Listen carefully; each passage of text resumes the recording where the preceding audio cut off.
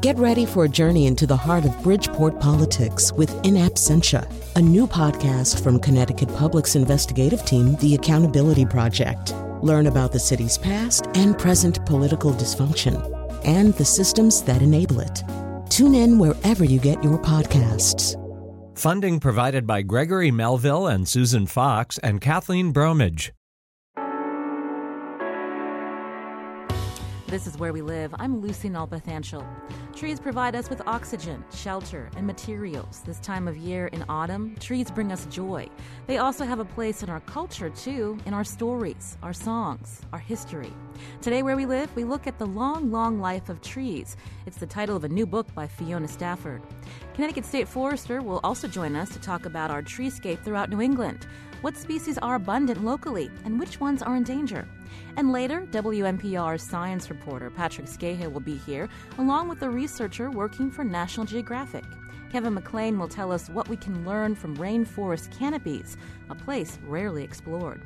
You can join the conversation this hour, 860-275-7266. Email Where We Live at WNPR.org. You can find us on Facebook and Twitter at Where We Live. Joining me now by phone from the UK is Fiona Stafford. She's a professor of English at the University of Oxford. She hosted The Meaning of Trees on BBC Radio 3's The Essay, and her new book, again, is called The Long, Long Life of Trees. Fiona, welcome to the show. Thank you very much for inviting me. In studio with me is Christopher Martin. He's Director of Forestry for the Connecticut Department of Energy and Environmental Protection. Thank you for coming in, Chris. Oh, pleasure to be here. Thank you. I'll start with Fiona. Besides being an author, you're a tree enthusiast. When did you first discover your passion for trees? I think I've always been quite keen on trees ever since I was a little girl and picked up conkers and helped build bonfires in the garden and that kind of thing. But it's an enthusiasm that's probably become more conscious as I've got older. I think when you're a child, you don't really necessarily distinguish that this is something peculiar. But since I've got older, I've realised just how important trees are. So it's a very long-standing interest. And why do trees fill us with wonder and awe? Well, I think you actually only need to go and have a look at one. They're all around, but often because they're all around, we tend not necessarily to see them. I mean, I realise that people listening to this particular show probably do see them all the time, but it's surprising how many people don't really notice the trees down the street that they just pass or might be at school or whatever. But as soon as you actually stand and look at a tree, it is just a phenomenal thing. Almost any species, they're just really, really beautiful objects. And we're conditioned to look at paintings and think, oh, this is beautiful, or look at a building and we're told, oh, this is beautiful. But actually trees are just remarkable structures, I think. And when you were saying that some people may go about their day and not really notice trees, is that becoming more common, or are we finding ourselves drawn back to trees in our communities? I think that's a really interesting question. I would have said, if you'd asked me that question 5 years ago, I'd have probably said I think people aren't really noticing trees very much. But actually, I think over the last couple of years, certainly in the UK, there's been a real growth in interest in trees, and especially if trees are kind of under threat. Or there's a new development, a new highway that means a lot of trees are going to be cut down. People are more visibly concerned about this, I think, than they would have been a few years ago. I don't know whether that's the same in Connecticut. Oh, it definitely is. Well, again, our state forester is here, Chris Martin. First, tell us, as state forester, what do you do? Well, I'm the director of the Division of Forestry, so we manage about 170,000 acres of state agency property, forests, and we have a very robust urban forestry program.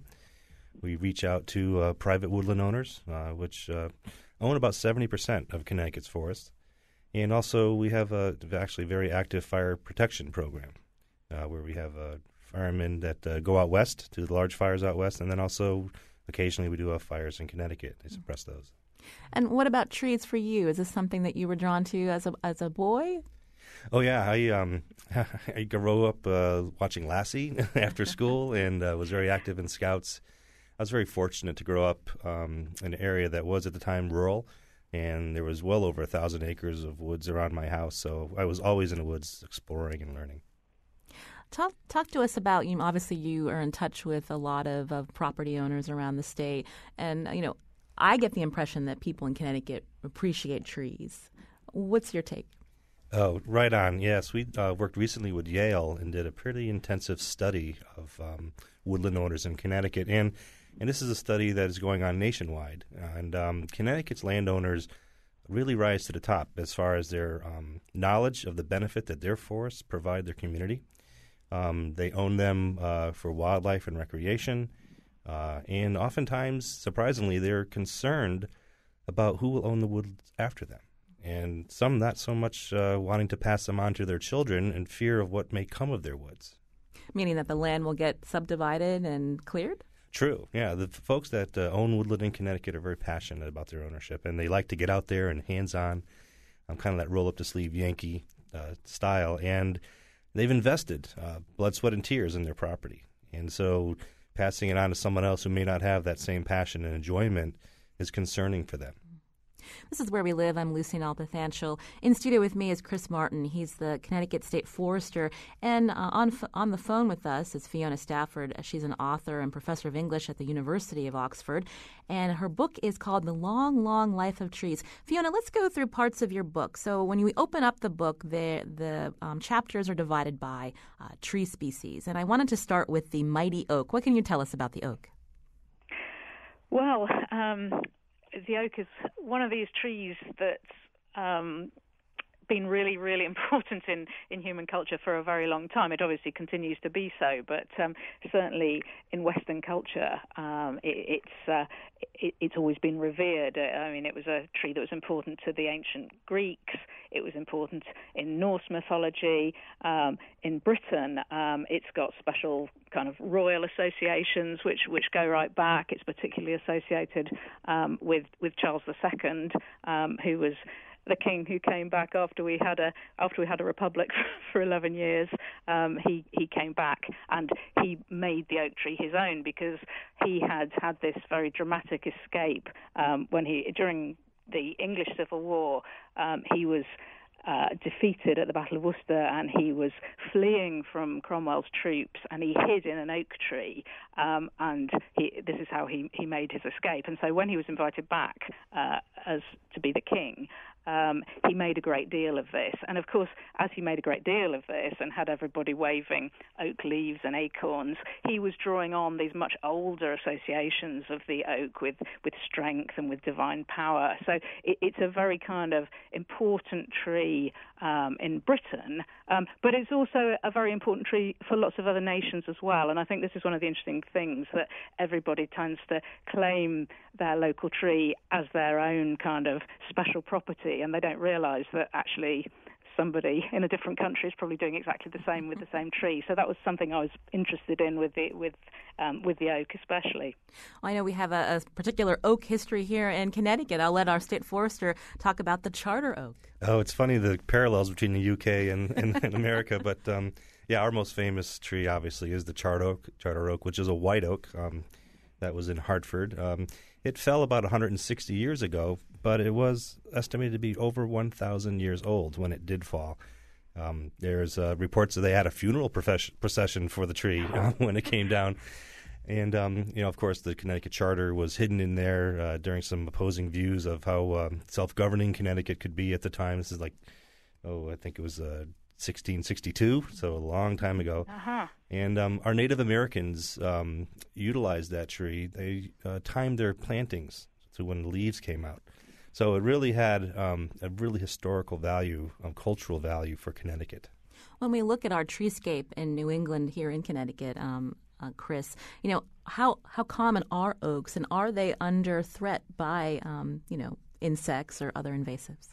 Well, Connecticut is kind of unique in its geographic location, where we are at the confluence of northern hardwoods and Appalachian hardwoods. And so we have some of the most diverse forests in the nation. Many folks don't realize that initially, but within Connecticut itself, there are 16 different native oaks. And the oaks are doing pretty well, actually, overall. There's no new invasive insects attacking them. They're a strong, sturdy tree, very resilient. There are other species in Connecticut that are under threat, and one in particular is ash. Emerald ash borer now is pretty much widespread, and in western Connecticut we're actually seeing mortality from the insect. Let's talk about the ash tree. Fiona, that's also featured in your book. We know that the oak symbolizes strength, but what about the ash, and how has that been used through the centuries? Well, the ash is a very interesting kind of counterpart to the oak. Certainly in the British context, it's probably as much part of the culture as the oak, but generally less well recognised, though with the worry about ash dieback. Recently, people have become much more ash aware. But traditionally, it's been called the Venus of the woods. It's the tree of love, whereas the oak is this very kind of solid, sturdy tree, very hard wood, and often seen as a kind of manly tree.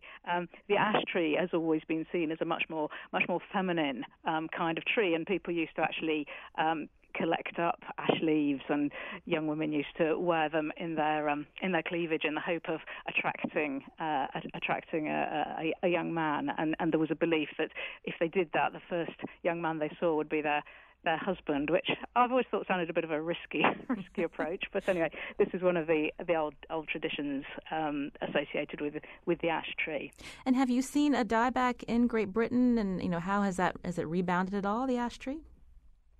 Well, we're still monitoring it, really. I think there's still a great deal of concern because it's wrought havoc in Europe, and it's arrived in the UK, and it's being monitored at the moment, and it's difficult to know what will be the consequences, whether it'll just kind of sweep through all the ashes or not, or whether we'll have some naturally resistant strains, because I think in Denmark some of the ash trees were naturally resistant, and they've already begun to sort of repopulate their ashes. But it's such a prevalent tree in England that I think if ash dieback really does sweep across, as some of the predictions have suggested, it will be pretty devastating, and that's without the emerald borer insect arriving, which is what was just mentioned by Chris.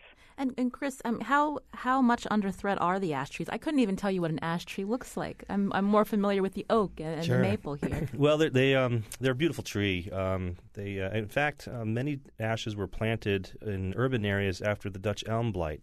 They have a vase-type structure to them. They're long, tall, and they have a vase, like an upside-down vase figure. And therefore they're really compatible for urban areas. Connecticut's, ash represents about 5 to 10% of all trees in Connecticut, and it grows along roadsides. We've had more of a utilitarian approach to ash, not so much as described in the UK. Very, very handy for Louisville slugger bats and tools, and we oftentimes use them for firewood. Splits easily, and the ash itself really is, I think, has a very cultural importance to Native Americans. The baskets are made from ash. We have green, black, and white ash in Connecticut, so there's 3 types of ash, and all are under threat. We're not sure what the outcome will be as far as resilience of remnant trees themselves after the emerald ash borer sweeps through. Is there anything that the state's doing to battle this ash borer? It's very limited what we can do. We are informing landowners and municipalities to prepare. It's a financial burden, obviously, to take down all these trees, and they become a public hazard. Trees can be treated, but it's a maintenance thing. It's an annual thing. We have to treat the tree to kill the beetle larvae that are inside the bark. We're giving a lot of advice to woodland owners on whether or not they should remove the ash from their woods or let them die. A dead tree in the woods is not a bad thing. Lots of dead trees can be a problem. So just, it's very much case by case on what's the most appropriate action. This is Where We Live. I'm Lucy Nalpathanchel. Today we're talking about trees with Fiona Stafford, who's joining us from the UK. Her book is The Long, Long Life of Trees. In studio with me is Chris Martin, Director of Forestry for the Connecticut Department of Energy and Environmental Protection. What do trees mean to you? Do you have a question or a comment? 860-275-7266. We'll be back after a short break.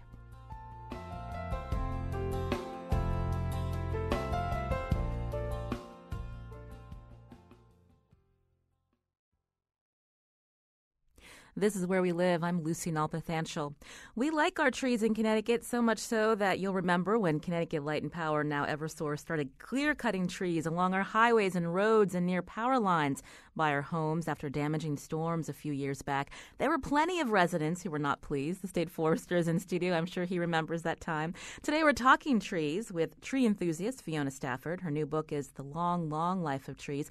She joins us by phone from the UK. And as I mentioned, Chris Martin, Connecticut State Forester, to talk about our local treescape. You can join the conversation, 860-275-7266. Find us on Facebook and Twitter at Where We Live. We got a couple of tweets. A tweet from Brendan who writes, the engagement ring I had made for Joanna was from a piece of a sycamore that blew down during that October snowstorm several years ago. And a tweet from Nancy, if you're a tree hugger or just a great book lover, you have to read Lab Girl by Hope Jaren. I think that's how you pronounce her name. Fiona, I wanted to go back to you again. Your book, you break up the chapters by tree species. Let's talk about the horse chestnut. Okay. Tell us about it. The horse chestnut. Oh, well, another very beautiful tree. I mean, I'm sorry, it's quite boring for me to just say, oh, yeah, that's a beautiful tree. But the horse chestnut really is a fabulous tree. I think it's very distinctive. I think it is a tree that people recognize because of those lovely leaves. They're kind of like great big hands with the shape of them, and it has wonderful blossom, and then those amazing spiky seed nuts, and the horse chestnuts come bursting out of those. So it's a very kind of satisfying tree. But it was interesting hearing Chris talking about the ash and the practical uses of it. I mean, horse chestnut is a wood that is not traditionally as useful as ash or oak. So it's always had a slightly different kind of cultural character. Certainly in the UK, it was very much imported in order to look nice. Really, that's what it does. That's its meaning, if you like. And so it's a bit different from some of the other trees that people have always planted because they knew they were going to want to use the wood for all sorts of purposes. And the leaves are very unusual, very beautiful. Chris, how common are these? I think I see them along streets occasionally in neighborhoods. Yeah, they are planted in urban areas. One of the benefits of the horse chestnut in urban areas is that it doesn't grow very large, and so they don't necessarily interfere quickly with overhead power lines, which is one of the big issues with trees. Obviously, horse chestnut in Connecticut is kind of a testament to resiliency. They grow in some of the harshest locations here, thin, rocky soils, very low nutrients, and yet they're hanging in there. They're a strong tree, and they cover our most rugged landscapes here. And unfortunately, the American chestnut not here anymore. Well, yeah, they still sprout, and then amazing how they almost 100 years ago the blight came through, and yet they still sprout. Mm-hmm. And you'll see them, maybe grow 3-4 inches in diameter, and then the blight hits them. The American Chestnut Foundation and actually our Connecticut Agricultural Experiment Station has done tremendous work hybridizing the American chestnut with the Chinese chestnut. They bring back the special characteristics of the American chestnut. And they're outplanting a hybridized chestnut now throughout the country and in Connecticut, hoping to bring that species back.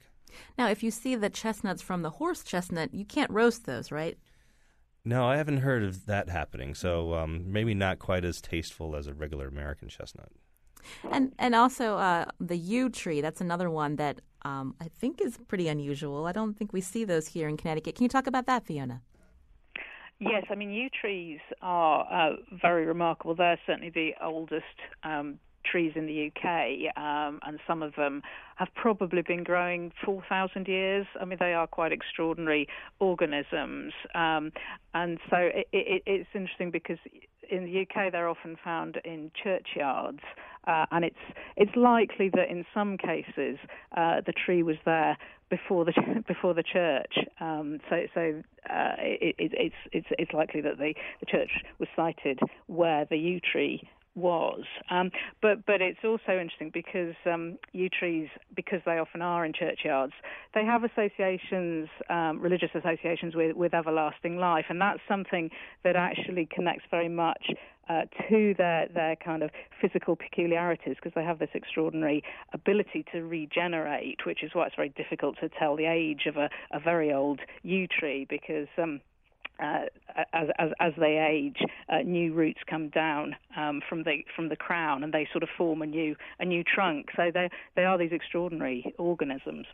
And they do appear unusual, and from what my producer has told me, that they've symbolized gloom and they're highly poisonous. That too, yeah. They're these rather kind of mysterious trees, again, because they are associated with graveyards. That has, and they're very dark, obviously, because they're evergreens. That's given them this kind of gloomy character. But also, they are poisonous. So Shakespeare, for example, called them double fatal because they're poisonous, but also because they were the wood that were used for making longbows. So they were double fatal in that sense, being poisonous, but also likely to produce death when handled by an English archer, as Shakespeare would see it. Another peculiarity, their sap is blood red. Yes, that's right. So they can appear to bleed. There's a tree in Wales called the bleeding yew, and that gives a very sort of strange appearance. And they're associated with suicides, partly for kind of visual reasons, I think, but also because of them being poisonous. People have actually used them for that purpose. What can you tell us about yew trees in Connecticut? Are there any? I can say I'm grateful they're not native to Connecticut. People do plant yews in their yard for hedgerows, and they provide privacy, and they're an aesthetically pleasing tree. They don't naturalize in our forests. Occasionally you may come across one, but thankfully they stay in their place and behave. Let's talk about a tree that we all appreciate in the autumn, and that's the apple tree, Fiona. Tell us about the apple tree. Well, the apple tree, obviously its cultural significance goes right back to the Bible. It's the tree that's often seen as the tree that causes all the trouble in the book of Genesis when Eve puts out her hand and takes the fruit. It's not actually specified in the Bible, but it's often assumed to be an apple tree. So culturally it's there right from the beginning, and in most cultures it's associated with youth as well. You have the Celtic warriors feeding on apples, and the Viking gods feeding on apples. It's the tree of youth, really. But of course it's a kind of very wholesome tree. It's a tree that people obviously have planted because they like to eat apples, and you can do so much with apples. So I think it's very important in American culture. You'll be able to tell me more about that, but it seems to be as important in America as it is in Europe. So it's a tree that we all know. But again, I think certainly a lot of children in kind of a lot of people in cities don't necessarily really associate apples with trees. They buy them in the supermarket, but they don't necessarily think as they buy their apples, oh yes, this has come from a tree. So in Britain there's a kind of movement to raise awareness of orchards and the old kind of apple varieties, rather than just the rather limited kind that we get in the supermarket, all the old ones that they used to have. So we now have a relatively new festival called Apple Day, which takes place in the autumn, and it only started in 1990, but it's spreading, and there seem to be more and more Apple Days every year, and that sort of shows, I think, how people want to celebrate apples, but also celebrate the orchards and the trees that they come from. We've been through a drought here in Connecticut. I know very dry summers the last couple of years. I wanted to turn back to our state forester, Chris Martin. I had gone to a farm to pick apples, and they only had a couple of varieties. They mentioned the drought was a factor. Tell us about how that's impacted the apple trees here. Well, there's a couple of things that are happening with the apple trees. One was, you might recall last winter being very mild, and actually December being very, very mild. And there was a weekend in February where we got well below zero. Mm-hmm. The trees had actually started to bud in February, which is highly unusual. And that freeze did wipe out the peach crop completely and really impacted the apple trees. This year, the apples are a bit smaller because of the lack of moisture. But the good side on that is the smaller the apple, the sweeter it tends to be. When we have a wet summer, they get bigger, but the taste is not quite as succinct. And Fiona, we just have a couple of minutes left. Please tell us, what's your favorite tree from writing this book? Oh, that's a question that's too hard to answer. I find that it depends a little bit on what mood I'm in as to what my favourite tree is, because they're so varied. But actually, I do have a soft spot for some of the trees that certainly in the UK are regarded as kind of not really proper trees. Things like the sycamore, because I think it's a really beautiful tree, but it tends to be regarded as a little bit common. So I have a soft spot for the sycamore. And Chris, I'll ask you. Oh, well, I have to vote for the white oak, the charter oak. And we have a ship, the old Ironsides, that was built in Connecticut that was impenetrable to cannonballs. So oak is just, and white oak in particular, is just a really tough, old, good tree. And we can't forget the sugar maple here in Connecticut. Oh, yes. There's several favorites, actually, if I'm to be honest. A quick email from Matthew, a listener. He comes from a part of the state where an organization called Joshua's Trust takes care of a lot of woodlands.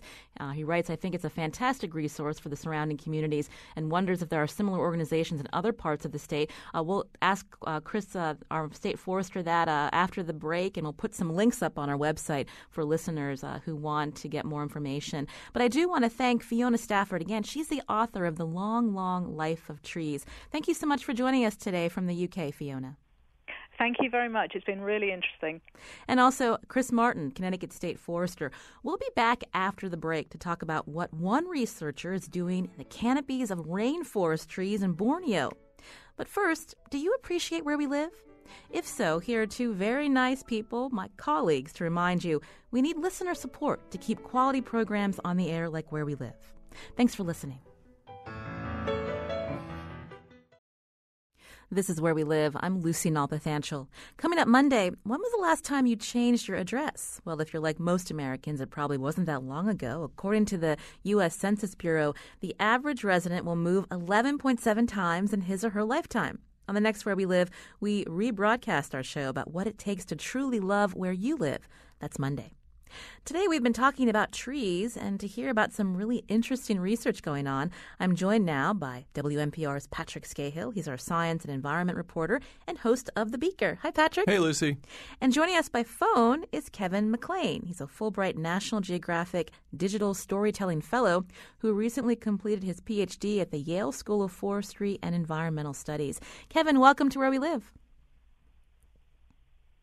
Hi, thank you. So there's a little bit of a delay. I'll let our listeners know you're actually joining us by phone from Borneo. So tell us what you're doing there. Yeah, that's right. I'm in the state of Sabah, which is one of the two states of Malaysia that's on the island of Borneo. Actually, I had to take a look at a map before I actually came here. There's three different countries on the island of Borneo.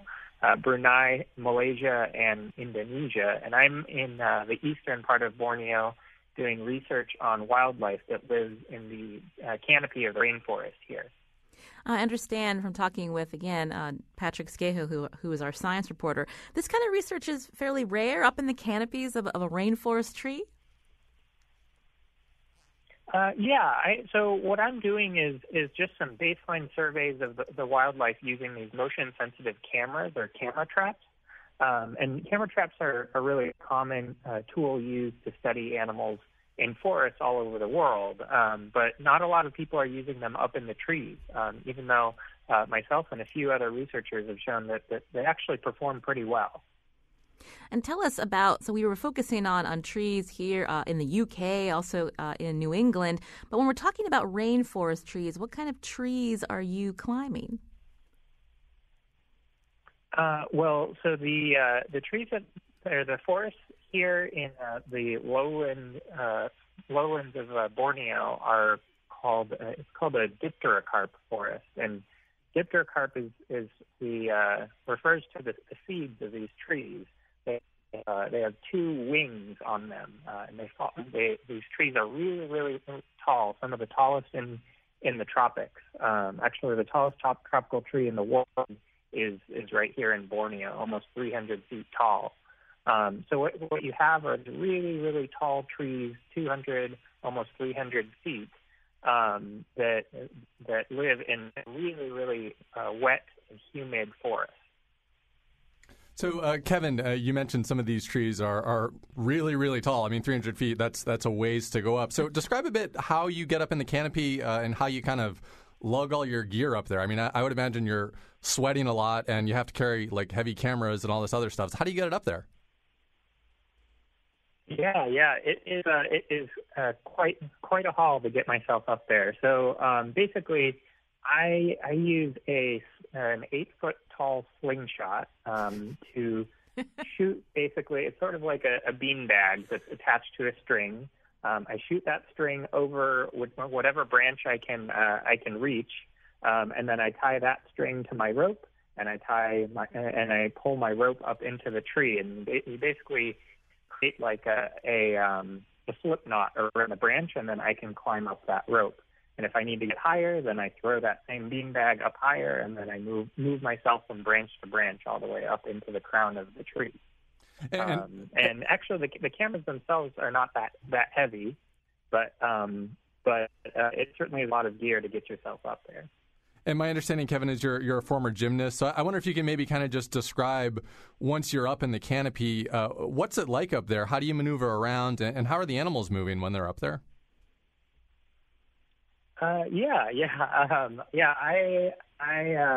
Actually, climbing straight up into the tree is pretty straightforward. The gear we use is similar to rock climbing gear.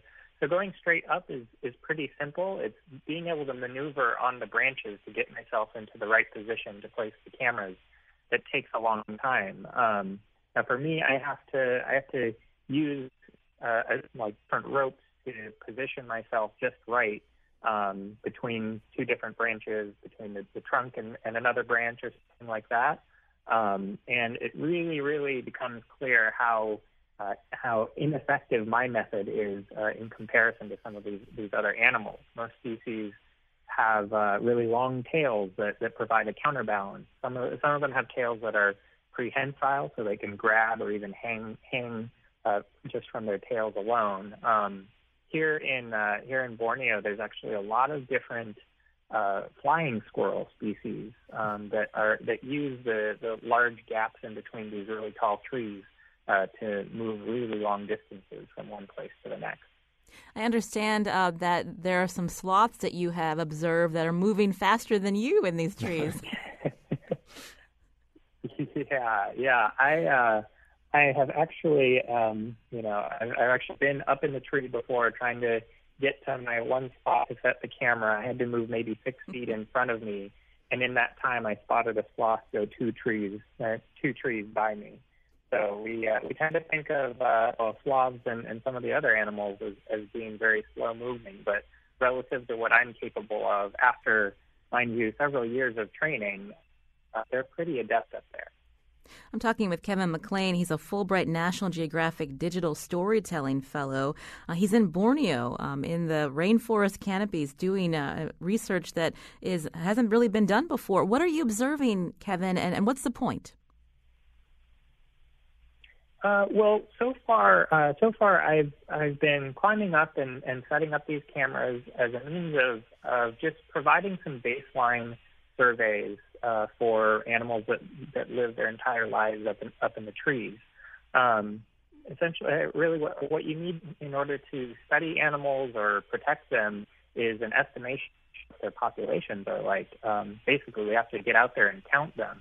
And we do that in a lot of different ways for different species. Sometimes it means walking through the forest and counting up what we see. Other times it means placing those cameras on the ground and counting up what walks in front of them. But for the canopy itself, the traditional methods that we use to serve those animals are really not very widely used. Before these camera traps, before we started using these camera traps up in the trees, the primary way to do that was to go out at night with a flashlight. It's called a spotlight survey. You shine the light up into the trees and you try and guess what's looking back at you. Some people are really good at it, but it takes a lot of training, and because of that, not a lot of people end up doing it. And so, Kevin, I mean, you had mentioned spotlight surveys, which I wanted to ask you about, but I guess just maybe talk a bit more about what you're seeing in your images that you're getting from these camera traps. I mean, a spotlight survey is something that, as you said, would take a bit of training to pull off successfully. But a camera, looks like we lost Kevin. I think we did lose Kevin. Kevin was joining us from Borneo, so really interesting research that he's doing. Is really cool, and though. I think that Patrick Scahill is here. He's WNPR's science reporter. You're going to follow up on the research that Kevin McClain's doing. Kevin actually was in the media lab here at our station and first told me about his research when he was over at Yale. And yeah, it'll be something that I definitely profile on the blog. He's going to be in Borneo for a few months, and then I think he's going to Ecuador for about 6 more months as well. So it's a year-long thing for him. Anyway, it's really cool. It is. It's really cool. I can't imagine being up there 85 feet in the air. I would not be able to handle it. There's absolutely no way. But a good anecdote that he's a gymnast. So. Exactly.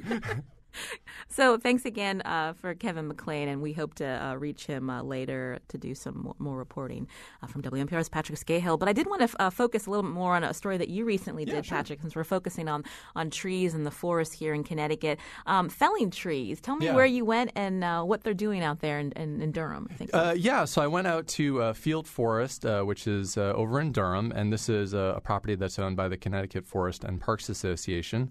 And I went out there because they were doing a timber harvest, and I was basically just curious kind of why they were doing it. I mean, there's sort of the obvious reason, right, which is to get the wood to sell it, which was part of it. But there were some more kind of ecological reasons that were in play as well, which I'd be happy to talk about. So, And so the point is they're helping trees, I guess, regenerate, so the dead versus waiting for nature to take its course and have a tree fall? Yeah, so essentially they're kind of doing two things when they do these timber harvests. One, they're playing a bit with space, kind of opening the forest up, mainly in the canopy, to allow more light to reach the forest floor to let seedlings grow, and to give trees that are already there or trees that get left behind from the harvest a better opportunity to develop their canopy and absorb more sunlight and become stronger. So that's kind of the playing with space. They're also sort of playing with time because, like as you said, this would happen naturally through forest fires and things like that. But part of the reasoning behind this is to speed that process up a little bit and kind of just make it happen quicker so seedlings can regenerate faster. So they're going out there and they're looking for trees that may be unhealthy and they just want to cut them down. So the ash tree, for one. Yeah, so ash is an interesting example, and we actually saw a few cases of ash at Field Forest that were sort of in varying stages of decay thanks to emerald ash borer. And that can be a little bit tricky because if the decay gets really advanced, it can make the wood kind of not sellable on the market because it gets messed up essentially.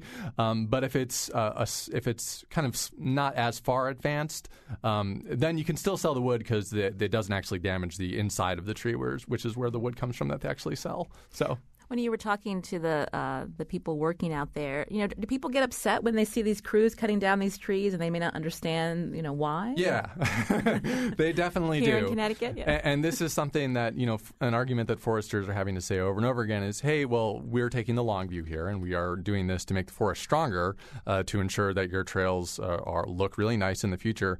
So that's one part of it. The other part that's always a little bit tough to explain is once the harvest is done, obviously trees are gone, but slash and brush is left behind. So there's trees that are on the ground that are kind of just left there. And that's done to control things like water runoff and erosion, also to make it so that the machines that are out there doing the logging don't mess up the forest floor. So that stuff gets left behind, and some people don't really understand why that's there. But there's a reason for all of it, and trust me, tons of planning does go into these calculated timber harvests. And you can go to WNPR.org to hear and read more about Patrick's story. Also, great video from WNPR's digital reporter, Wonderful Ryan video, Karen King. That's at WNPR.org. Now, we've had a caller that's been on hold for a while. I just wanted to go quickly. Bill from New Haven, we just have a couple of minutes. I know you had a special thing that you want to do on our air here. Yep, that's me, Bill Fisher from New Haven. A friend of mine who's a second-year violin student at the Boston Conservatory, she introduced me to an oak tree up at the summit of East Rock Park in New Haven. And she wrote this song about trees in general, but that tree in particular. For each child that is born, hundreds of trees are all around. Please, tree, teach me how to be strong like like you. Teach me how to put my roots deep in the ground. Thank you for being my friend. Thank you for being. That's it. All right, Bill. was Well, I wonderful, think Bill. that's a great way to end our tree show. Thank you. Bill, before you go, what's your favorite tree? Is it the oak? My favorite tree actually is the ginkgo.